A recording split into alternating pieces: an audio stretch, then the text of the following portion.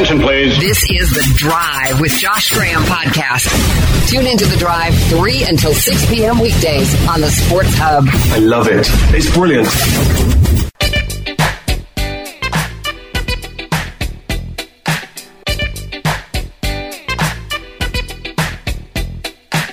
Over the last 24 hours, we learned we're not alone.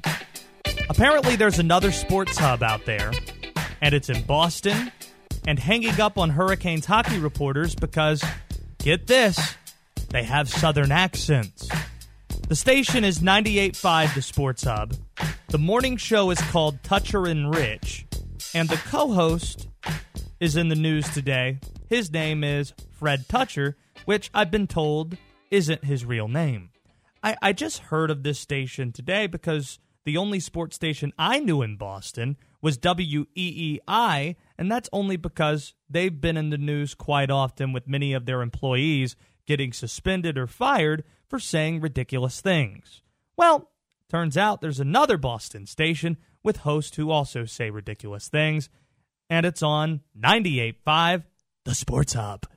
For those who don't know what I'm talking about, or maybe have not heard the sound, here is the News and Observer reporter Chip Alexander, who's an award-winning reporter, has worked, I think, in newspapers for about 40 years, being hung up on yesterday. Again, this audio from Toucher and Rich on 98.5 The Sports Hub, not to be confused with the Triad Sports Hub. This is up in Boston. How do you explain what happened to this team after the new year? There's really a line between before January 1st and after January 1st. And how do you explain what's happened to the two goaltenders that Carolina has used? Mrazek, as Fred said, couldn't start in Detroit and has been an average to above average goaltender. And his backup McElhinney, he's a career .500 goaltender, and they're both playing well. How did this happen? Well, first of all, they started scoring some goals. Rod Brindamore said the first 20, 25 games of the season, he thought they played maybe their best hockey. They just couldn't score. And they were losing a lot of close games, and in December things looked pretty bleak. But then the puck started going in a little bit more. And then in January they traded for Nino Niederreiter. I can't listen to a guy with a southern accent talk about hockey. Did you hang up on him? Yep. I thought he was pretty good. Nope. I thought he was all right. Yeah. Nope. Really? His southern accent, I can't take it. You know, there are teams, hockey teams in the South. Many, in fact. There's Florida, which has a couple of good teams, or at least one really good team. They don't have southern accents. You got to fly a guy in from Canada. Yeah. Ah, man. This is the kind of radio I'm railing against. The type of radio I've tried to rail against my entire career. It's usually found in the Northeast. It's either hot take, blowhard radio, like Mike Francesa has done for 30 years. Like we've seen the blowhard host. Then there's bro sports radio, I'll call it. Just two guys kicking back. This guy has a rock station background. Here we are. Let's talk about sports. Oh, this guy, he's got a southern accent. Let's hang up on him. What could he know about hockey? That guy just sounds like he grunts deeply during sex. That's what he sounds like. What? Listen to this guy's voice. I have no shame making fun of this guy's voice. If he's going to hang up on our people for sounding southern, let me hear more. Do you have more from this guy? Here we go. More from Fred Toucher. That guy was pretty good. Why did you hang up on him? Because I didn't like his southern accent. Like we've had guys we've hung up on before, and I've been like right behind you. That guy was all right. Well, it's not like I hurt the guy. I just not like I yelled at him. He thinks that the guy on the other end now is thinking that the connection got broken. He's now calling back. What do you want Dan to tell him? I don't know. I'm if I don't like something, I don't like something. You know, I didn't think the information. I think he deserved better, Fred. Oh, he's got a southern accent. Get it? Oh, my gosh. He's talking hockey, and he's got a southern accent. Oh. If I don't like something, I don't like something. This, Could you imagine if the shoe was on the other foot? Yeah. Right? Like, if I have a reporter come on the show talking about college basketball who also has a Boston accent. He comes on the radio saying, dude, Zion Williamson, that kid's really good. That's pretty good, actually. Nah, it wasn't great. A little Bob Ryan in there. It wasn't great. But imagine us doing that to Bob Ryan. Imagine Bob Ryan. When he talks about college basketball. Yeah. And just hanging up on him. Like, I don't like that accent. This stuff, it's a cancer. That's what it is. And I've run into it so often. Bro sports radio, blowhard sports radio. I rail against all of that. People who think you have to sound a certain way to talk about sports. I will give you an honest opinion, though, that might contradict what I've been saying the last couple of minutes, though.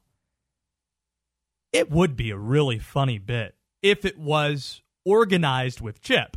In other words, if they hung up on somebody as a way to try and perpetuate an Eastern Conference Finals wrestling style, us versus them, Southern accent versus us Boston Northerners who detest the South, I think. It would have been funny. What's not funny is what we heard in the second clip, Chip Alexander trying to call back in because he thought he had a bad line or got disconnected on his end. He wasn't in on the joke. So that's what makes it disrespectful. That's what makes it rude. See, there's times where you have to ask hard questions. Sometimes hard questions can lead to guests getting upset. They might hang up on you. I've had that happen to me before. It's perfectly fine. But 95% of the time, probably more, I treat guests on this show like they're a guest in my home. They don't have to do this radio show. So when they come here, we tend to have fun. I got a couple emails last night from people asking me, the hell you doing with Ron Rivera yesterday? Asking him about everything other than the Carolina Panthers, pretty much. This is the stuff that I'm railing against. With Ron Rivera, for instance, we had a lot more fun. Ron had a lot more fun talking about the Hurricanes and his failed attempt at being a goaltender and other nonsense we were talking about, Zion Williamson, than if I asked him about his wide receiver situation, as if he's going to be honest there. Sports radio's changing. I don't think people are looking for bro sports radio because there are many women sports fans out there, too, who love listening to sports opinions and such, and also blowhard sports radio, even though this format was founded on it and it made its way to television with guys like Bayless and Stephen A. and others. I think the future is in having fun and being more inclusive, not exclusive in telling or hanging up on a writer because he's got a Southern accent. Yes, Des. When I heard this morning and kind of got the background of the story and what had happened, my first thought, just working in this industry, it's the most disrespectful thing I've probably come across in a long, long time. Then I started thinking about it, and I'm like, you know what? That might have been the final straw that broke the camel's back to get me to be totally invested in this situation. Because you know how much I hate Boston. We've gone through that. Are you going to watch this hockey game tonight? You know how much I'm here for pettiness.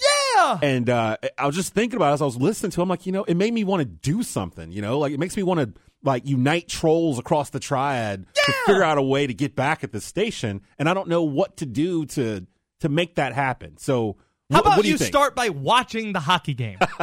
Well, that's a good starting point. point. It's on NBCSN tonight, right? Yeah. See, I don't have that. I got to figure out a way to figure get around something and get out. I think they have an app. I think I can get it on my Roku TV. To broaden it, whenever people from other countries simulate our accent, hey, what does the American accent sound like? They always go to the Southern accent. They do. Our accent, the state here, North Carolina, the Southern accent. It's the most mocked accent out there. Even more than Boston, even more than New York, certainly more than the Midwesterner stuff you'd hear. Missouri. Kansas. Oklahoma. Here's my question, though, with all this complaining and picking on the Southern accent. If it's so bad, why do so many Northerners move here? They all move down here. The answer's obvious. We've got nice weather down here. They don't move here for the accent. But I mean, if it's that annoying, I can't imagine also living in this it. guy. his first radio job was in Georgia. He's heard the Southern accent before. He probably talks. Come on, to I hate Boston fans so much. Me too. I do, because they are so entitled, winning 12 championships in 17 years. But that's fine if you're entitled. If you win 12 championships in 17 years, that's warranted. The part that bothers me is the lack of self-awareness, right? Winning 12 titles in 17 years, yet telling me about all the demons that are in your background. Oh, no, Craig Kimbrell can't throw a strike. Here we go again. Bleep it. You've won 3 championships before the World Series last year in the last 13 years. I don't want to hear about, here we go again in Yankee Stadium. Craig Kimbrell. We're losing Gronk. Is that how a Bostonian sounds like when they're Dude, crying? we're losing Gronk. The accent's not getting any better. It isn't. Kyrie's ruined the Celtics. Here we go again. Kind of did. Oh my gosh. This is so bad. That felt good last night. And those people making fun of the Southern accent when their accent sounds the worst. No, I heard it is unappeasing. There isn't anybody who hears the Boston accent and thinks, that's pleasant. Nobody. I had heard that the one we always park the car on Harvard Yard. Park the car at Harvard Yard. Yeah. I'm walking here. Yeah. I heard that's all. You think you're better than me? But I heard that's not all. Like, that's only a small portion of Boston, I guess? Yeah. Is that right? It's just like the Southern accent, too. Yeah.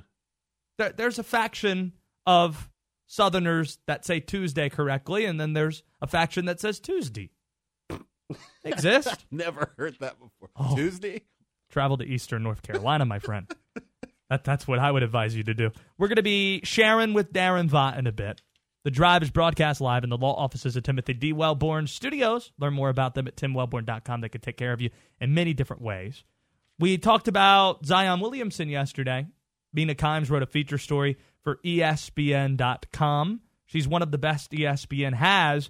And in reading that story yesterday, we learned from Mina just how little we know about Zion Williamson. However, we'll try to learn more about Zion when Mina joins the show next. Let's begin. Let's talk about it. You're on The Drive with Josh Graham, the Sports Hub at AM 600, AM 920.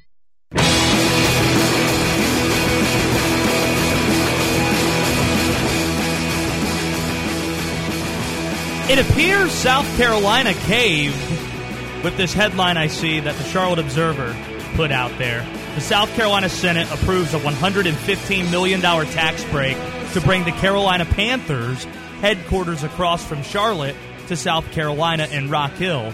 So we'll react to that in just a little bit. A great story was published yesterday on ESPN.com from our next guest, Mina Kimes, from ESPN at ESPN, the magazine. She doesn't do a lot of college sports or college basketball, but Zion Williamson seems to transcend so many things, even Duke hate, as we've learned over the last year or so. Mina, it's good to have you back on in North Carolina. The thing that stands out to me the most is just how little we know about this person we've covered so much. So I wonder, in your mind, after all the reporting, what do you think the most interesting thing you learned was? I think with Zion, people really love him. You mentioned how he is so lovable, he actually made America root for Duke, which is an incredible accomplishment, coming from outside the state. And that lovability, you're right, it's kind of based on just watching him and the joy he plays with, the apparent kindness with which he treats people, but that's all just observed. We don't actually know. So it was interesting for me to actually talk to people who have known him not only since he's arrived at Duke, but also as a child, and to hear, no, that's his personality. And it's not just about being nice and treating people well. Obviously, those are very important things, but also the fact that he is sensitive and smart and artistic and a very curious kid. Sometimes when you report stories about really young athletes, prodigies, you kind of hear the same stories over and over. It's just that they worked really hard or kind of were unnaturally gifted from a young age. But everyone who talked about Zion told stories about how adventurous he was in school and how much he loved learning, and I found that to be really interesting because that's not something you always hear when you do profiles on these kids. When you visited Cameron Indoor Stadium during the season, I remember me and you were talking about access, and you said that you were concerned whether or not you'd get a chance to talk to Zion Williamson and get to know him a little bit. And you're somebody who's covered the biggest of NFL stars. You've had the profiles on Aaron Rodgers. You had the one on Jalen Ramsey as well. So give me a sense for how often athletes, especially college players, turn down being involved in profile stories such as this one because Zion did not want to be featured in it, or at least didn't want to give comment. Yeah, he's not done interviews. I mean, you guys know that, covering him so closely. You know, he'll talk after the game, and met him in the locker room, and he's very kind and genial, but he hasn't done that kind of long sit-down yet. I'm sure at some point he will, but, and apologies, I'm under a subway train right now. We're about to come out, if that sounds kind of loud. It's a little rumbling. I'm in New York City. But to answer your question, it is very rare. Most athletes, when they're trying to kind of make a name for themselves and get out there and they're about to sign their big sneaker deal, they do want people to know who they are. And Zion Williamson, of all people, should want people to know who he is because he is so lovely. But you have to keep in mind, he's already so famous, he kind of doesn't really need publicity. He's sort of transcended that in a lot of ways. The kid has 3 million Instagram followers. So I think it was born of that a little bit, him being private. And then the other thing is his family really, really plays it close to the vest. His parents do not want attention. And I think that has played a big role in us kind of not knowing a ton about him. There isn't anything in the article I read quoted from anybody where they said anything negative about Zion Williamson. And I know these stories. You talk to so many people to get just background and anything. How common is that piece of it where it seems like a subject everybody seems to like? That is uncommon as well.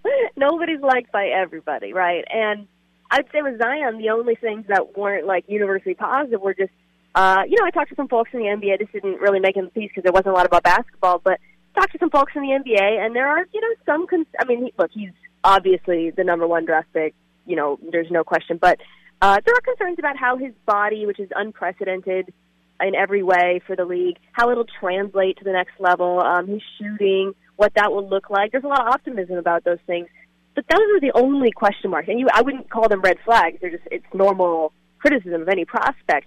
There aren't actual character concerns or criticism in that vein.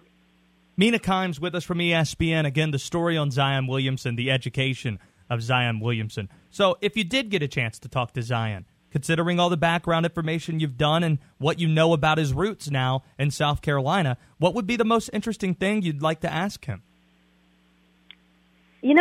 I would love to, I think the fact that a kid this age has already dealt with this level of attention and fame, I don't know how he does it, right? Because I've worried. I mean, when I grew up, social media wasn't as prevalent now, and I think the average American teen probably struggles with that level. The small attention they receive and all of the sensitivity and issues that come with that. To be 16, 17 years old and have Drake wearing a high school jersey, to have 3 million Instagram followers, to know any little misstep you make will be scrutinized, and he hasn't made them really.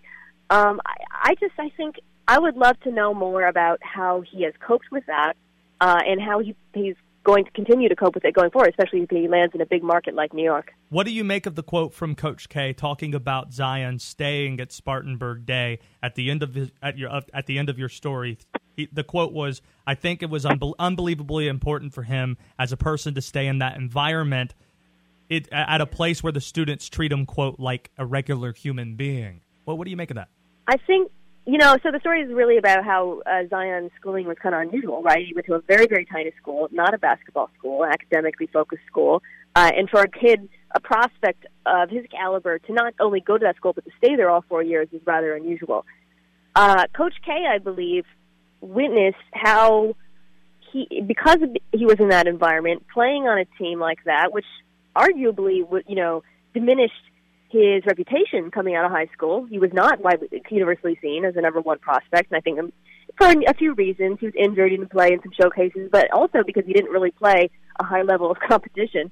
But Coach K saw that, and he saw the personality that was shaped by that experience, and how you could look at it and say, wow, the kid was really sheltered, but I don't think that's what has come out of it. And it's certainly not, he has been at Duke, so he's no longer sheltered, if that's the case. I think it's more that he was just treated like a normal kid, and he sort of acts like a normal kid as a result. He's like the consummate teammate, and you guys have heard Kay talk about him. I mean, he's just absolutely in love with the kid, and it comes across every time he opens his mouth. We were talking to Ron Rivera on this show about your story yesterday and about Zion because he was interested in talking about everything except football, including, including the Carolina Hurricanes, who he was very excited about with them being in the Eastern Conference Finals. But he said if he had him on a football field, he'd put him at tight end. His coach, David Cutcliffe, he said Duke football coach, David Cutcliffe, said he would put him at defensive end. I wonder where Mina Kimes best sees Zion Williamson, considering the video that we saw of him throwing a football, it seemed like 4,000 miles. I mean, I love this conversation because I'm primarily an NFL writer, guys, and I think every NFL writer who's watched Zion Williamson has just coveted, wants him on a football field because the kid has a football body. Okay, he has Julius Pepper's body. I keep saying that. Same size, same weight as Julius Pepper, same build. Okay, he does not have a basketball build. I mean, that butt is a football butt, right? So to answer your question, though, he has the type. I think he could play either defensive end or tight end. At this point, if he was to make the switch, you would say tight end because it's an easier position to pick up. It's just like throw him in the post, have him go up, get the ball, that's an instant touchdown. And we've seen so many basketball players make that switch to tight end. Less common later on with defensive end. Hold 1 second. Did you just make the transition, the radio transition from football butt to tight end? Did you just do that, Mina? Not purposely. I'm not that smart, guys. Okay. Wow. Interesting stuff there. I also, I'm doing research for this interview today. I read on Twitter that covering this story was the first time you ever rented a car in South Carolina. Yeah, that's true.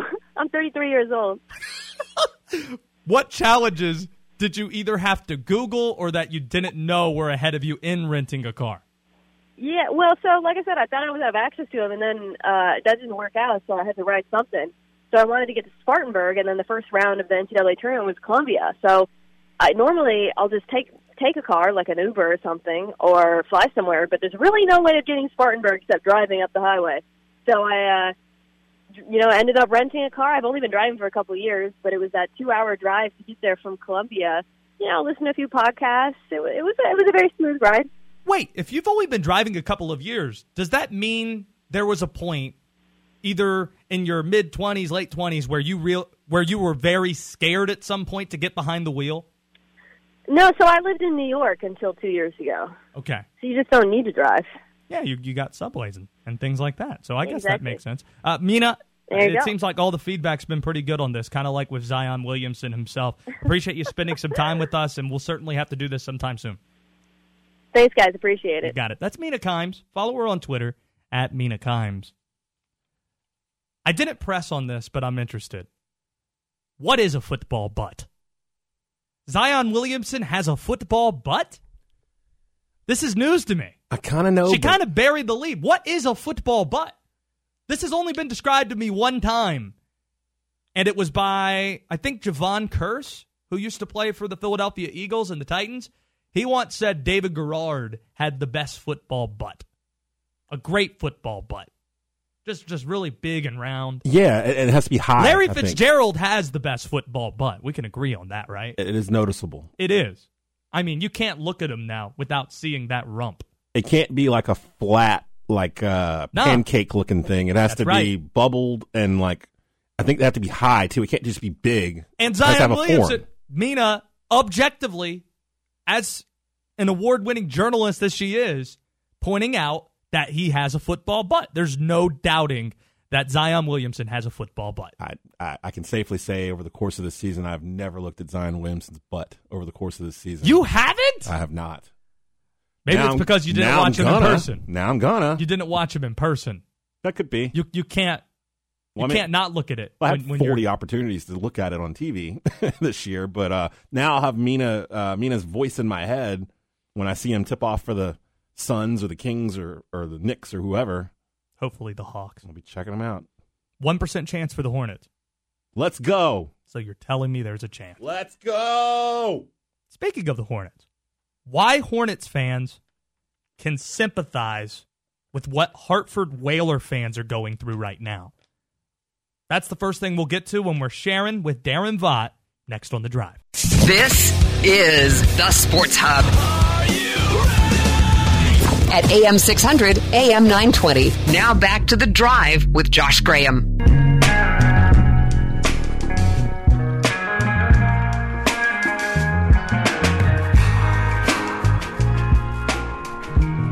We're sharing with Daron Vaught, who drops into our studio once a week for an hour or so. You can follow him on Twitter at Daron Vaught. We'll get to throwback Chicago White Sox and movie lines a little bit later on. But the Hurricanes are getting set for the Boston Bruins tonight. 8 o'clock puck drop, Eastern Conference Finals, Game 1.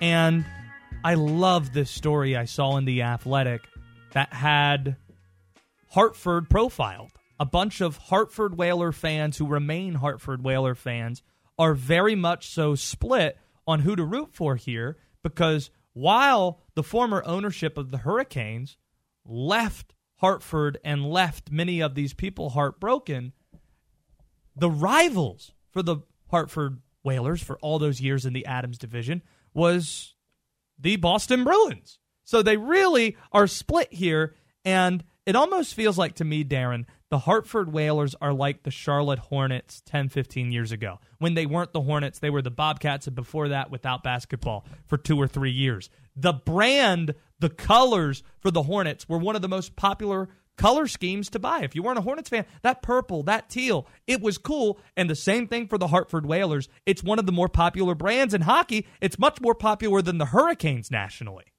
So how much of that popularity is stemmed in the idea that they don't exist anymore? Do you know what I'm saying? Well, yeah, I agree that the Hartford Whalers logo, just from a design standpoint, might be the greatest logo in all of sports ever. It's simple, it's clean, it's clever.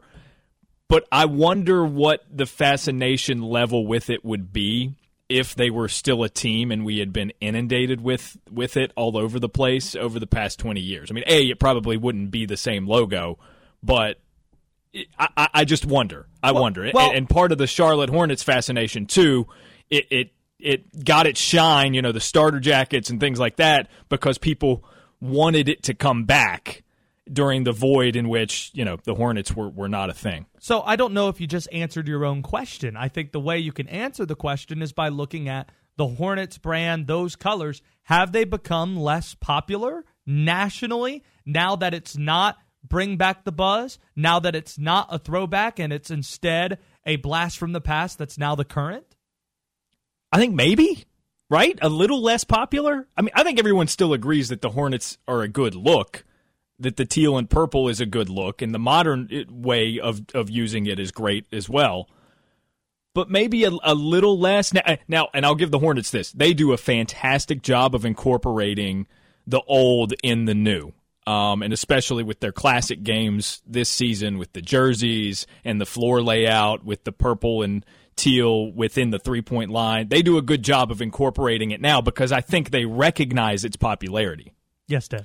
I like the new updated Hornets logo right now, but it'll never be better than the original Hugo the Hornet cartoon Hornet logo that launched the franchise. Like that merchandise, like back when like Starter was a big thing, and Hornets merchandise was flying off the shelves like in the early going with LJ and Zoe and Muggsy and all those guys. Yeah, that stuff was hot, man. That stuff is still hot now. Like it's classic, like collector type items if you can find that kind of stuff anywhere. So the story I'm referencing from The Athletic, it's titled, "And Hartford Whalers fans are still sad as their old team faces the Bruins," and they profile 4 or 5 Whalers fans, people who still call themselves Hartford Whalers fans, starting with Mark Rankin, who's a 60-year-old physical ed teacher.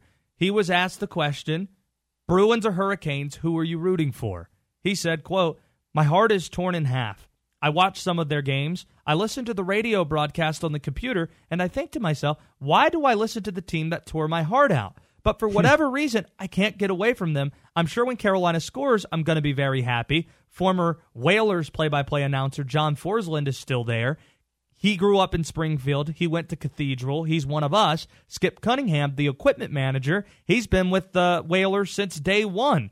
What I'm saying is that the Whaler in me still exists in that franchise. And that's just one of the many quotes that they have here, talking about how split they are. There's many examples of this.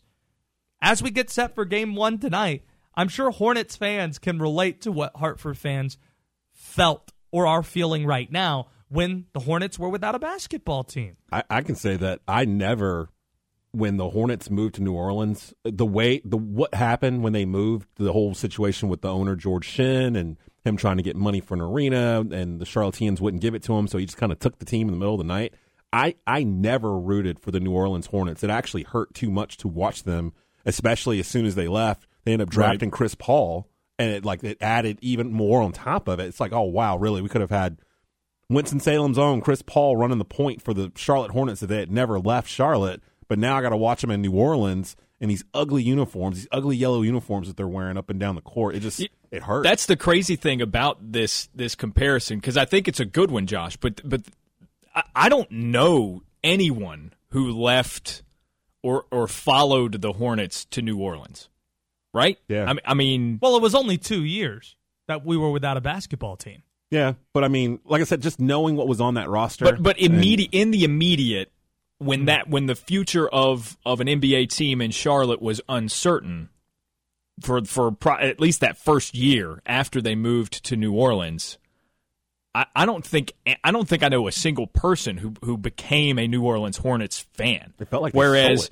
with the Whalers, there are fans of the Hurricanes up there, but not many, right? Yeah, there are probably some. And there's other quotes in this story as well. Joanne Cortesa is a 60-year-old temp worker in Hartford. She was asked the same question and said, I was never a Bruins fan. I will never root for the Bruins. Carolina, on the other hand, they have Skip Cunningham, and I root for him, but not the team. I really can't. Series-wise, whoever wins, wins. I don't care. I know that the management that moved away from the Whalers, not the players. It was the management. But nope, sorry, I tried. I wish they both could lose.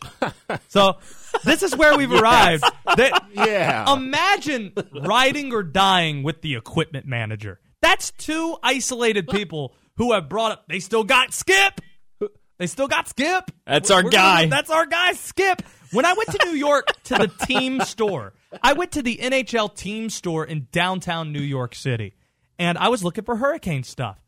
I could not find anything Hurricanes. No shirts, no jerseys, no hats. When was this? This was a couple years ago. Oh, for sure I it's saw there. A puck. Not even just now, but wait this offseason, they might have a bunch of Jerks t-shirts. There was a puck. You could get a puck that had a Hurricanes logo on it. Ooh. But do you know what I could find in downtown New York City?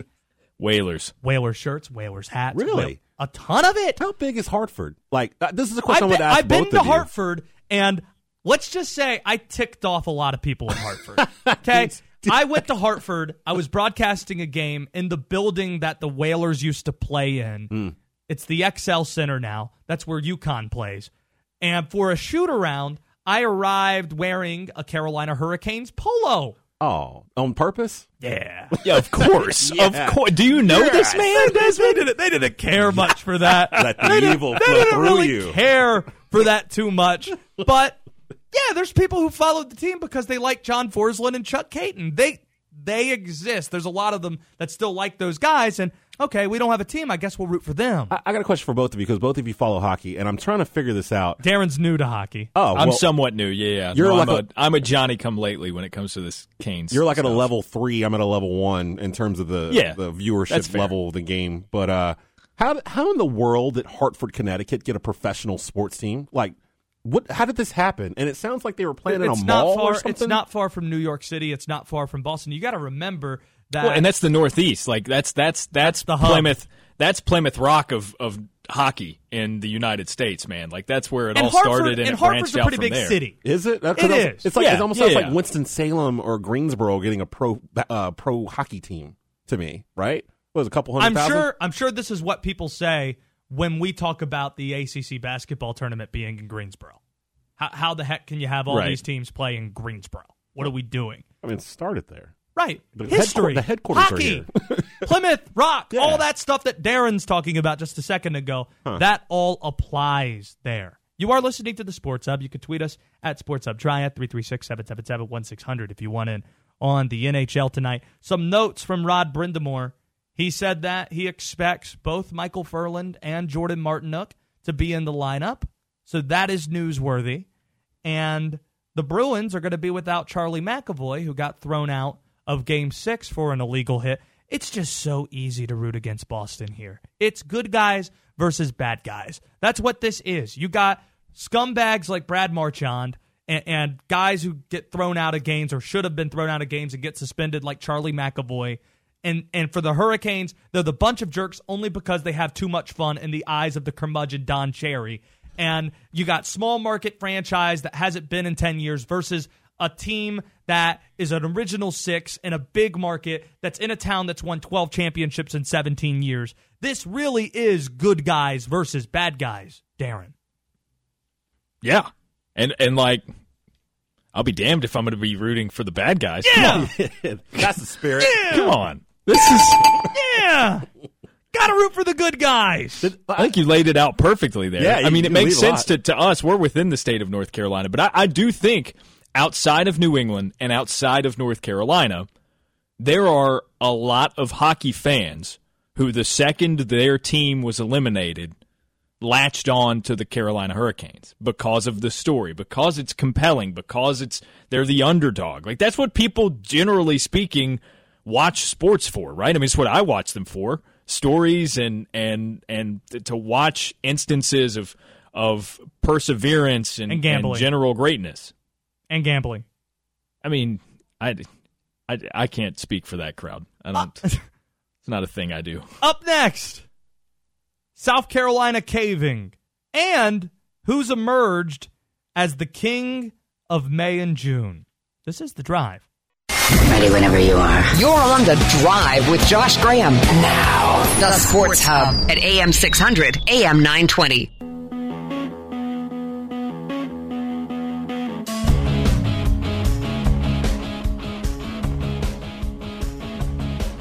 It's time for one of my favorite segments of the week.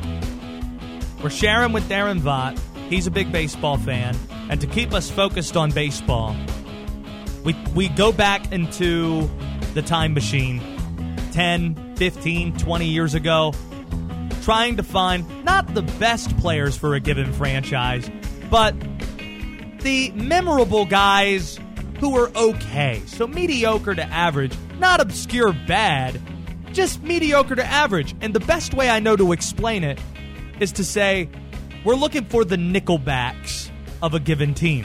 And since we're carrying Dash Baseball later on tonight, and we'll have Joe Weil join us next hour as the voice of the Dash, we'll do their affiliate, the Chicago White Sox, who have exciting players. What is it? Tim Anderson, who has had a great month of April, who's been very exciting for the Chicago White Sox thus far. But before we get to all of that, Dez has been plotting things we could do to the other Sports Hub radio station, 98.5, the Sports Hub in Boston, that's hanging up on North Carolina reporters because they have Southern accents. Mike suggests on Twitter that Dez have some form of assault and battery in the form of revenge. Wait, what? Please don't do that.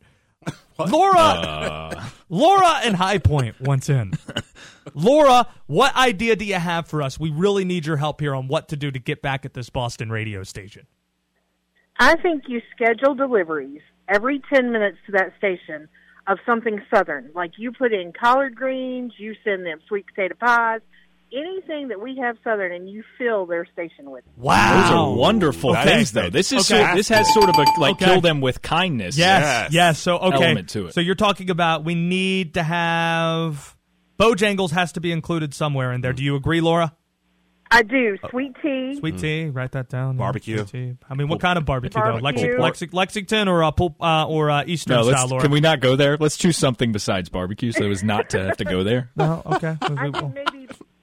I think maybe pictures of all of our championships with basketball and things like that. Laura, that's not a good idea, Laura. They have more championships than we do. Yeah. A lot. A ton. I mean, that's not a great idea. What about Texas Pete, Krispy Kreme? No, they have Krispy Kreme and Texas Pete up there. That's not going to help us. No, definitely send Krispy Kreme because the Dunkin' competition. Definitely Vincent Krispy Kreme. Yeah. That's a good point. Texas Pete is based here. All right, what else do we got, Laura? Okay, what else is really Southern? I think you should do the sweet potato pie. Sweet potato pie. You should do biscuits and gravy. I think you should do some kind of Southern music, something awesome Southern. Dwight Yoakam. Dwight Yoakam, maybe Randy Travis. Petey Pablo. Well, I mean, no. He sings the. I mean, let's adapted his song, right? But that's not very. I know he is Southern, the but song it's about North Carolina. How do you send? I don't know what CD that is. I thought you were about to say I don't know what a CD is. It's 2019, What's a Josh. CD? I don't know what a CD is. All right, I love this idea that you're painting a picture for us, Laura. Thank you so much for the submission and for you listening. You're welcome, and y'all have a great day. Y'all have a great day. That's Southern hospitality. There it is. See, that's what I'm talking about. All right, let's play this White Sox game. We have this White Sox game. You can tweet us in things we should ship. I said ship with a P. To the 98.5, the Sports Hub, and let us know what Southern hospitality is all about. We're going to go to the phones first. Let's get our first submission on the Nickelbacks of the Chicago White Sox from Dave and Clemens. Dave, give me your White Sox submission. All right, Josh, I got two, and if I get one right, I want to give a Hawk Harrelson call. All right, give me one at a time. One at a time. Okay. Sandy Alomar.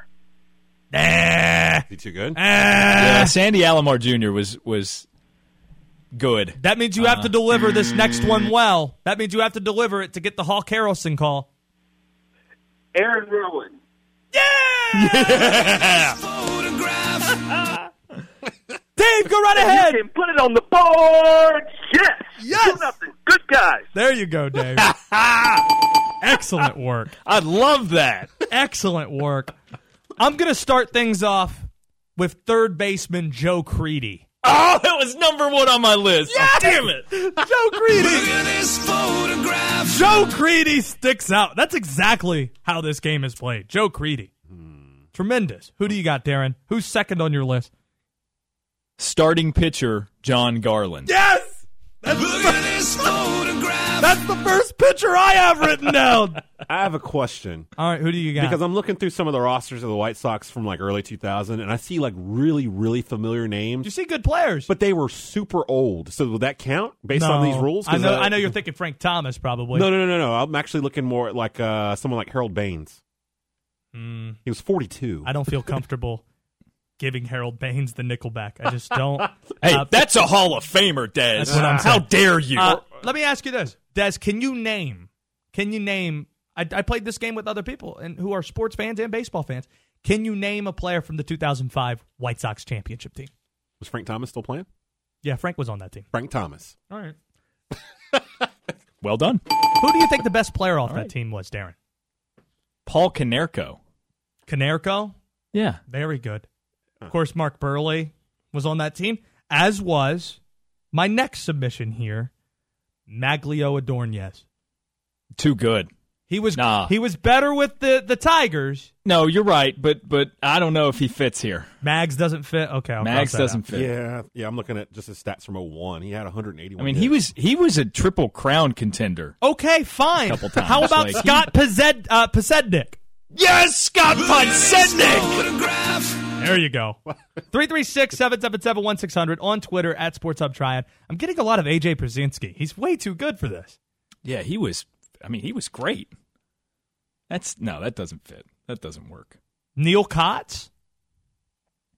Oh. Too obscure? Yeah, too obscure. I don't know who that is. I don't know who Neil Kotz is. All right, I'm getting my mentions look very strange right now. Just talking about if you watch Danica Patrick receiving beers from people, and if I had the same thing Drew Barrymore and 51st States had, where every single day was a new day for her, but it was a situation where I'm looking at my mentions without knowing what I was talking about, I would think it was very strange. All my mentions being flooded with obscure to average Chicago White Sox, and on top of that, me just being sent North Carolina staples. Yes. Like moon pies and cheerwine. Oh, yeah, those are good. Yep. Definitely. What else we got? Austin says we need to find a list of their sports icons that are from the South and write them letters pretending to be those people. How many of those exist? Ooh, that is petty I like that kind of petty. I'm here for that party. Are there any famous Southern people who played for the Celtics? I guess Cornbread Maxwell. But he's a different kind of cat. I mean, I don't know if you'd even want to be involved in this. Maybe we can use Bob Ryan to our advantage. We get Bob Ryan to come on here and just set the record straight. He would do it. He would be fair about it. Or maybe we can try and get him to go on that station and represent our state a little bit. Ooh. Huh. I'm not sure what do you do. I'm not sure if he'd do it. He loves North Carolina. Yeah. I thought of a food item that would be a staple of the South that Bostonians would hate to receive, but it has to come cooked. What's that? A vat of chitlins. Chitterlings, yeah. Chitlins. How are we feeling about Javier Vasquez? Was he too good? Too good. No? Yeah. Oh, well, okay. John Ranks wasn't, though. Wait. John Ranks wasn't. John Ranks? There we go. There's the Kroger. John Ranks on this. How about this list? Second baseman Ray Durham? Oh, that's tremendous. Yeah. I loved the infield with the Giants. It was Ray Durham, and you also had Omar Vizquel at short. That was and they were both super old, right? Juan Uribe. Yes, always yes. He qualifies for like 8 teams in this game, and that's I think the first time he's made an appearance. Freddie Garcia? Yeah. He won 15 games for the Mariners. Too good. Let's go to Mark in Stokesdale, who has a food item we need to send to Boston. Laura had the great idea in High Point. Mark, give me the food item we need to add to our list. You gotta send them some Southern grits. Tremendous, and I'm sure that's going to be delicious by the time they get to Boston. Yeah, that'll be a messy delivery too. So that's fun. That's more like it. Thank you, Mark. Appreciate that. Give me one of Joe Weil's calls. Joe Weil, every single week, he delivers calls for us. Movie lines, pop culture references, old-timey baseball terms. A lot of Swingers lines find their way into this because we found out that we all love the movie Swingers, and Des hasn't seen it yet, but I haven't. He needs to change that. I'm going to make it happen. You got to change. It's on Netflix. No excuse. Yeah, I watched it again this past weekend. I've watched it 3 times in the past 2 weeks. Really? It's that good? So, it's one of my all-time favorites. It's so money, and you don't even know it, Des. Okay. You don't even know it. All right. Give me... Did Joe work that line in? Is that what you're saying? He did do that. You're so money, baby, and you don't even realize it. He did do that, but I'm not sure if it was last week. I think it was the previous week. Des, give me something. Give me something he did recently. And you just have to love that at bat from Carlos Perez, and of course the end result of it. He just flung his bat to the right and toward the dugout as if he was like a New Yorker saying, "I'm walking here, I'm walking here." And of course it gives the Dash their first run of the night. He's so good at it, too. Yeah, we're taking submissions. We have altered my day for the past few weeks so much that I think I've missed a couple of editions of this. We got others. I mean, if you want to pull them, we've got a couple. No, I mean, it's fine. I'm just pointing that out. Find me You're So Money, Baby, and you don't even realize it. In the meantime, though, Darren, give me a line we could pitch at Joe Weil in an hour. And the audience gets its own line, too, as we infiltrate the Winston-Salem Dash broadcast right here on the Sports Hub. 7 o'clock first pitch. Do you have one picked out? I'm still mulling through a few, and I don't want to reveal my hand because I think I'll use one. I'm probably going to go with the Swingers line. I'm going to go down the Swingers route again and say, "You're all grown up, and you're all grown up." What? I got it. That's probably what I'm going to go with. I don't know what I'm going to go with this week. Well, you can mull on it. We still have another hour. Yeah. Did he use Kelly Clarkson? No, I don't think he got Kelly Clarkson. I don't think he figured out how to work it in there. That's got it. I'm going to give Darren another bit to stall because we found You're So Money, Baby, and you don't even realize God, it. I love that.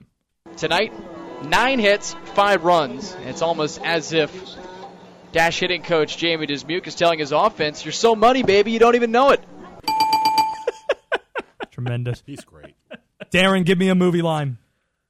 Let's go with a Ron Burgundy classic. Okay.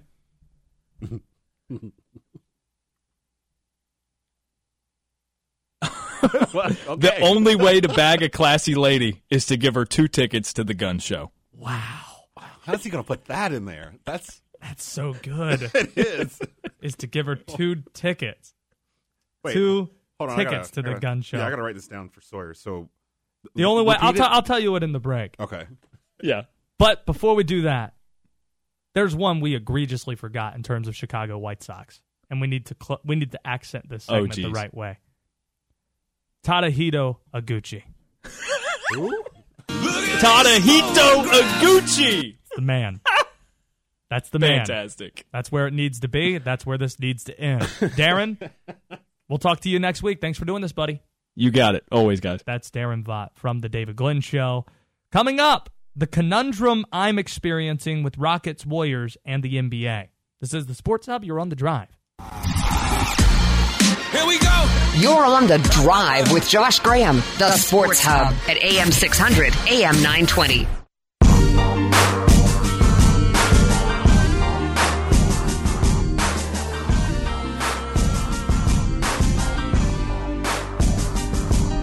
We're getting a lot of movie lines for Joe Weil, voice of the Winston-Salem Dash, on Twitter at SportsHubTriad. It's not too late to get those in.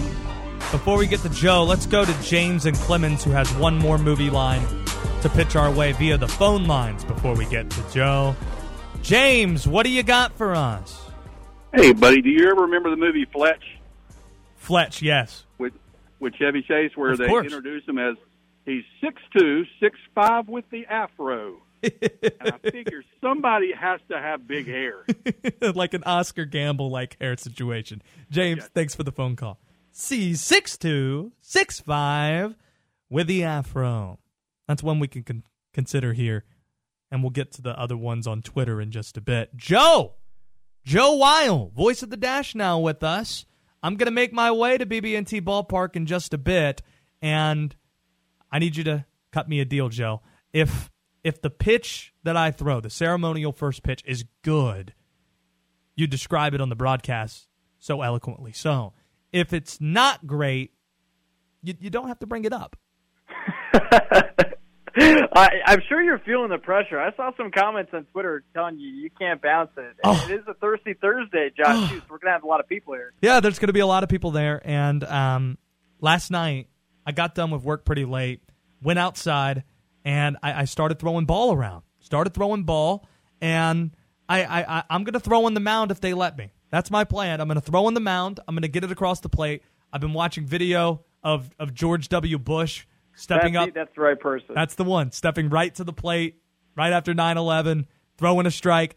That's what I plan to do tonight. I'm not going to lollipop it. I'm going to try and throw it in there for a strike. That's what we're going to try and do. But no way is the ball going to bounce. What advice do you have for me as somebody who's seen a lot of these first pitches go wrong, I'm sure? Just pray, man. Just pray you get it over. Get it over. Don't bounce it. It's actually funny about that George W. Bush story. You recounted it. I forget to which publication, but Derek Jeter actually was watching him toss warm-up pitches under the clubhouse, under the dugout, and he just said, Mr. President, where are you going to throw this pitch? He says, I'm going to think about throwing it in front of the mound. He says, no, you got to throw it on top of the mound. And George W. Bush is like, okay, I'll throw it on top of the mound. And then as Derek Jeter was walking out, he said to George W. Bush, he says, but don't bounce it because they'll boo you. And that was the last thing that he thought about as he went out to the mound. So I won't try to psych you out or do anything, Josh. I got confidence in you. All right, so we've been going over Throwback White Sox. We have a segment we do each and every week that is, we're trying to figure out who the nickelbacks are for every team in baseball. Essentially, not the best guys from the 2000s. Last 10, 15, 20 years. Baseball is a sport we're very nostalgic about, so we like going back in the past and figuring out, some guys that we remember. And for some reason, there are a handful of players on every single team that just stick out. Not because they're great, but because they're memorable. Much like Nickelback, which gives us great sounds like this. Look at this photograph. And if there's a good one there, that's what you get rewarded with. So, like, if I throw at you third baseman Joe Creedy, look at this photograph. That's exactly what we're looking for here. Do you understand the game? I 100% understand. All right. Who would you care to throw into this pot of 2000 Chicago White Sox, the Nickelbacks of the Chicago White Sox? The one that comes to mind right off the bat, because he is one of the most remembered White Sox of that team, it's Scott Podsednik, their speedy center fielder who hit no home runs in the regular season, but then he hit a walk-off against Brad Lidge in Game 2 of the World Series. Look at this photograph. Scott Podsednik is really good. I'm getting a lot of this on Twitter, a lot of Tadahito Iguchi, a lot of that. That's a good one, too. Yeah, it's tremendous. Look at this photograph. Anybody else you'd like to show off your knowledge and knowing? All right, I got another one. Juan Uribe. This guy somehow found his way in a couple World Series teams. Was never really that good, but if the folks that remember Game 4 of the World Series that year, he made this ridiculous catch in the stands, and then he actually made a really nice play up the middle to get the final out. Look at this photograph. So he's very good at this game. Joe Weil is the voice of the Winston-Salem Dash, who, of course, are affiliated with the Chicago White Sox. You also get movie lines in for our audience and for us as well on the show. It's a way for our show to infiltrate your broadcasts. You can listen to Winston-Salem Dash Baseball Thursday nights right here on the Sports Hub. Let's hear what Joe Weil did last week. Des, give me one of his calls. And you just have to love that at-bat from Carlos Perez. And, of course, the end result of it, he just flung his bat to the right and toward the dugout as if he was like a New Yorker saying, I'm walking here, I'm walking here. And, of course, it gives the Dash their first run of the night. Who else is in the booth when you with you when you're doing games? So I got my assistant Connor Klingon, and it was the 8th inning. I wanted to make sure I was going to get an opportunity to say this, because in the 9th inning it could go 1, 2, 3. So I saw a walk. It was pretty lucky that it brought in a run too. So I kind of cut Connor off and basically was like, all right, I got to get this movie line in right now. So fortunately, he thought it was funny. Next movie line. And JJ, with his 65-mile-per-hour fastball against the bottom of the order, struck out back-to-back. Potomac had to be saying, holy smokes, he's cooking our garbage. 3-2. I love that so much. You do it so smooth, too. I mean, he does. It's polished. Like He's a pro, and it's polished. It's polished. That's what it is. I can't remember the last time I watched Uncle Buck. I can't. It's the movie. I mean, Dane Cook made the joke one time.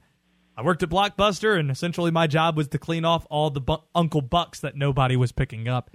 That's the perfect movie for that, but it's John Candy. It's John Candy. Next movie line, Desmond Johnson. This is from, if I'm not mistaken, this is from 2 weeks back. Tonight, 9 hits, 5 runs. It's almost as if Dash hitting coach Jamie Dismuke is telling his offense, you're so money, baby, you don't even know it. I watched Swingers this past weekend. I was really excited about it. I went back and watched it, Joe. It just holds up so well.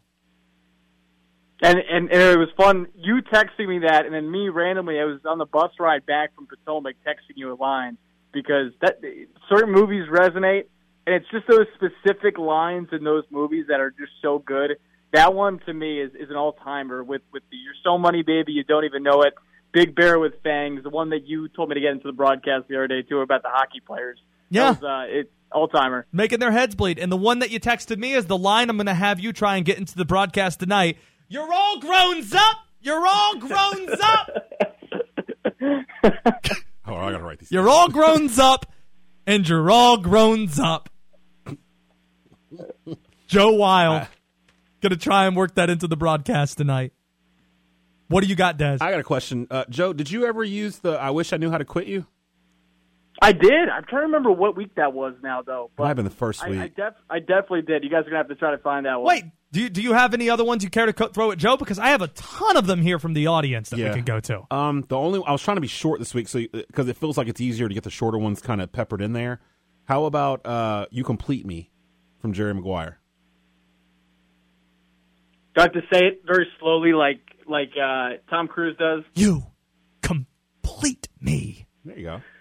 I don't know. Maybe after a home run or something. I don't know. I don't know. I don't know how you're doing this. No. We're just providing him the paint. Yeah, we let the artist paint. We don't tell him where to paint. You're the just artist. Tell the artist. Yeah. You give him the paint of which he uses on the portrait, on the soon to be piece of art. Let's go to Twitter. You tell me which of these you like the best, okay, Joe? We've got Kyle tweets in from The Departed. I'm the guy that does his job. You must be the other guy. I like that one. Justin writes in, don't let this robe fool you. This is the only color they had left. That's Chris Tucker in Rush Hour. So say that one more time. Oh, yeah. I remember that. See, all these, you got to tell me which of these three you like the best. You don't have to do all of these. Just tell me which one you like the best out of these three. Don't let this robe fool you. This is the only color they had left. I'm the guy that does his job. You must be the other guy. And from Boondock Saints, where you going? Nowhere. I'm going with the first one. Gotta go Departed. I'll try to make it a Boston accent in there as well. Thank you. Ooh. Thank you so much for trying to do that for us. I wanted to put this out there, guys, by the way. Okay. By the way, our opposing pitcher, his name is Adam Scott.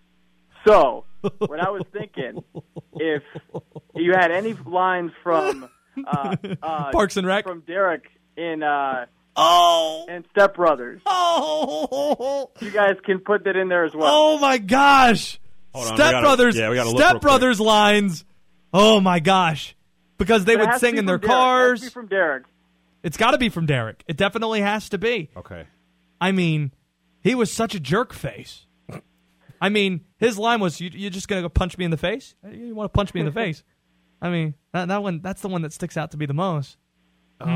See, the problem is all the best quotes you have to censor. They're making fun of Derek too.